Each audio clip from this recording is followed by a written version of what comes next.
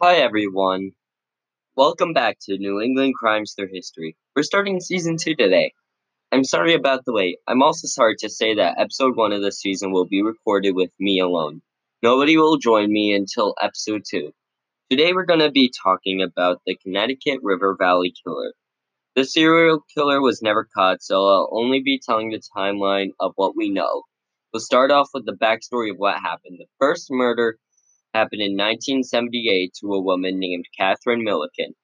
She was taking pictures of birds. The next day, her body was found with 29 stab wounds. Second victim was Mary Critchley, who was last seen in 1981 near the Vermont-Massachusetts border. Her body was found in Unity, New Hampshire.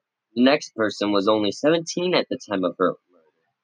The murder happened May 30th, 1984. Her skeletal remains were found nearly 2 years later on April 19th. Next was Ellen Fried, who was 26 at the time and was last seen on the phone with her sister. She even told her sister about there being a strange car driving back and forth after the call ended.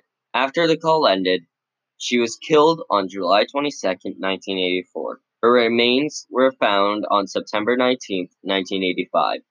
The next murder happened on July 10th of 1985 to the 27-year-old single mother, Eva Morse.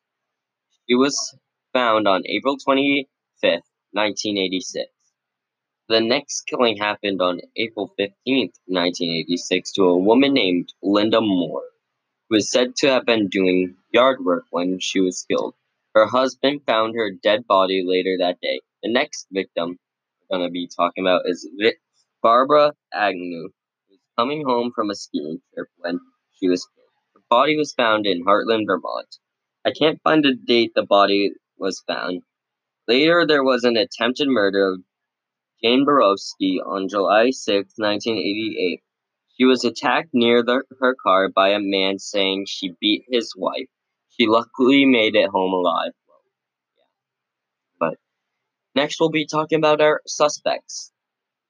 First suspect is Delbert Tallman, who admitted to the crimes and was tried, but he was acquitted. Some point later, he was convicted of 2 counts of lewd and lascivious, lascivious conduct with a child. He was arrested in Florida for not complying with sex offender registration requirements and was freed in 2010.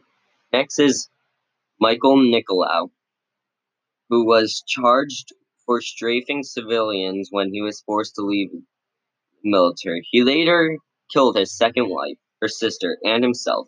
Gary Westover admitted to killing Barbara Agnew on his deathbed to one person, and the police didn't seem to care when that one person.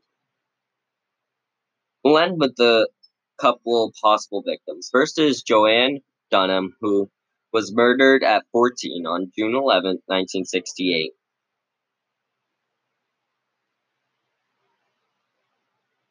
Next is 72-year-old Sylvia Gray, who was bludgeoned and stabbed to death a few hundred yards from her home.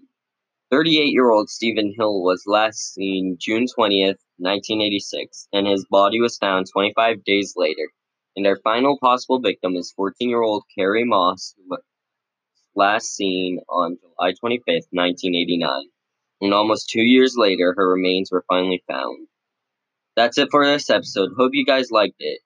Goodbye, and see you next time on New England Crimes Through History, which I don't know what it'll be about.